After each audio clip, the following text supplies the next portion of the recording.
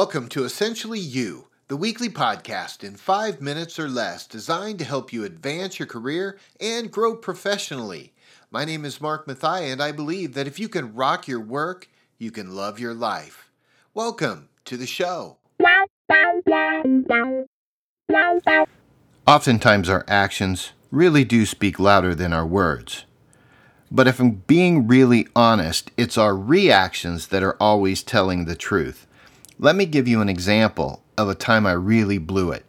You see, I was working a full-time job, an entrepreneur, an up-and-coming company. We were expanding rapidly. I was also serving on several boards, one board in particular, and as a ministering elder of my church, which on top of my full-time schedule was another 15 to 20 hours a week. And then I was raising 3 young kids. My actions at that time looked really good from the outside. Until it happened. One day I was driving my Nissan Armada to have a sandwich with my children, whom I haven't seen in a while, just to spend time with the family. And here comes the Cubs fan. Cut me off in traffic. All of a sudden, my reaction was to get very angry. I said a few choice words, laid on the horn, and saluted him for his fine driving, which in turn evoked the same response back to me, even though I was the victim. Both of us in that moment had reactions that were negative, and all of a sudden it hit me.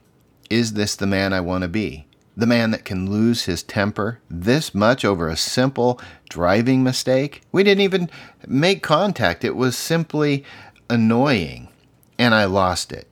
You see, that's why I say that our actions do speak louder than our words, but my actions were good.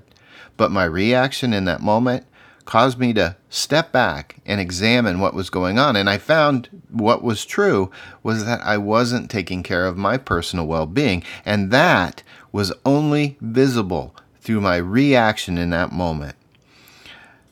So how do we as leaders begin to start a practice of checking our reactions so that we know the truth? Well, I have 3 key ways that I think might help. First, we need to begin the practice of just gauging our reactions. Let's just make it a thing. If we know our actions speak louder than our words and our reactions tell the truth, let's have a practice of gauging our reactions. And when we have a reaction to something good, bad, negative, indifferent, just ask yourself, is this aligned with whom I want to be? I think that's a great practice for us all to begin. Number 2, I would say clarify how you want to react. Don't let your reactions be an act of accident, like Will Smith at the Oscars when his reaction was less than he had hoped. We, too, can get ahead of this by just making a commitment to reacting the way that we want to react. In this situation, how would I react? Then, once we decide that, we need to do what we need to do in our life to take care of ourselves, to change, make those changes so that we can react in those situations as we've planned. And number 3, this is basic, but I think it's true for everyone who's involved in business and who's working hard to make a better life for themselves. We need to get plenty of rest, exercise, and adventure. You see, it's hard to give from a cup that's not full. So we need to take time for well-being and make sure that we're filling up on the things of life that give us life so that we can overflow the goodness or bounty of what we have to offer. That puts us in the best position to bring our best self to work. Look, I really do believe that our actions speak louder than our words. That's a first step in knowing everything. But our reactions to bad situations, to good situations, they will always tell the truth. What are your reactions saying today? And how do you want to change them?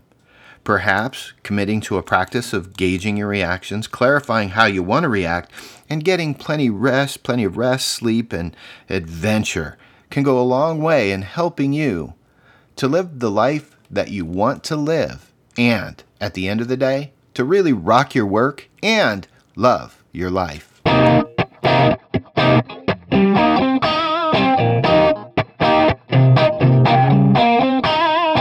And now it's your turn to get out there and rock your work so that you can love your life. Not every job is going to be your dream job. I get that. However, if you can use your strengths every day and you know your stuff, the sky is the limit. If you've liked what you've learned, will you consider subscribing on iTunes and leaving a review? I'd sure appreciate it. Until next week, I'm cheering for you.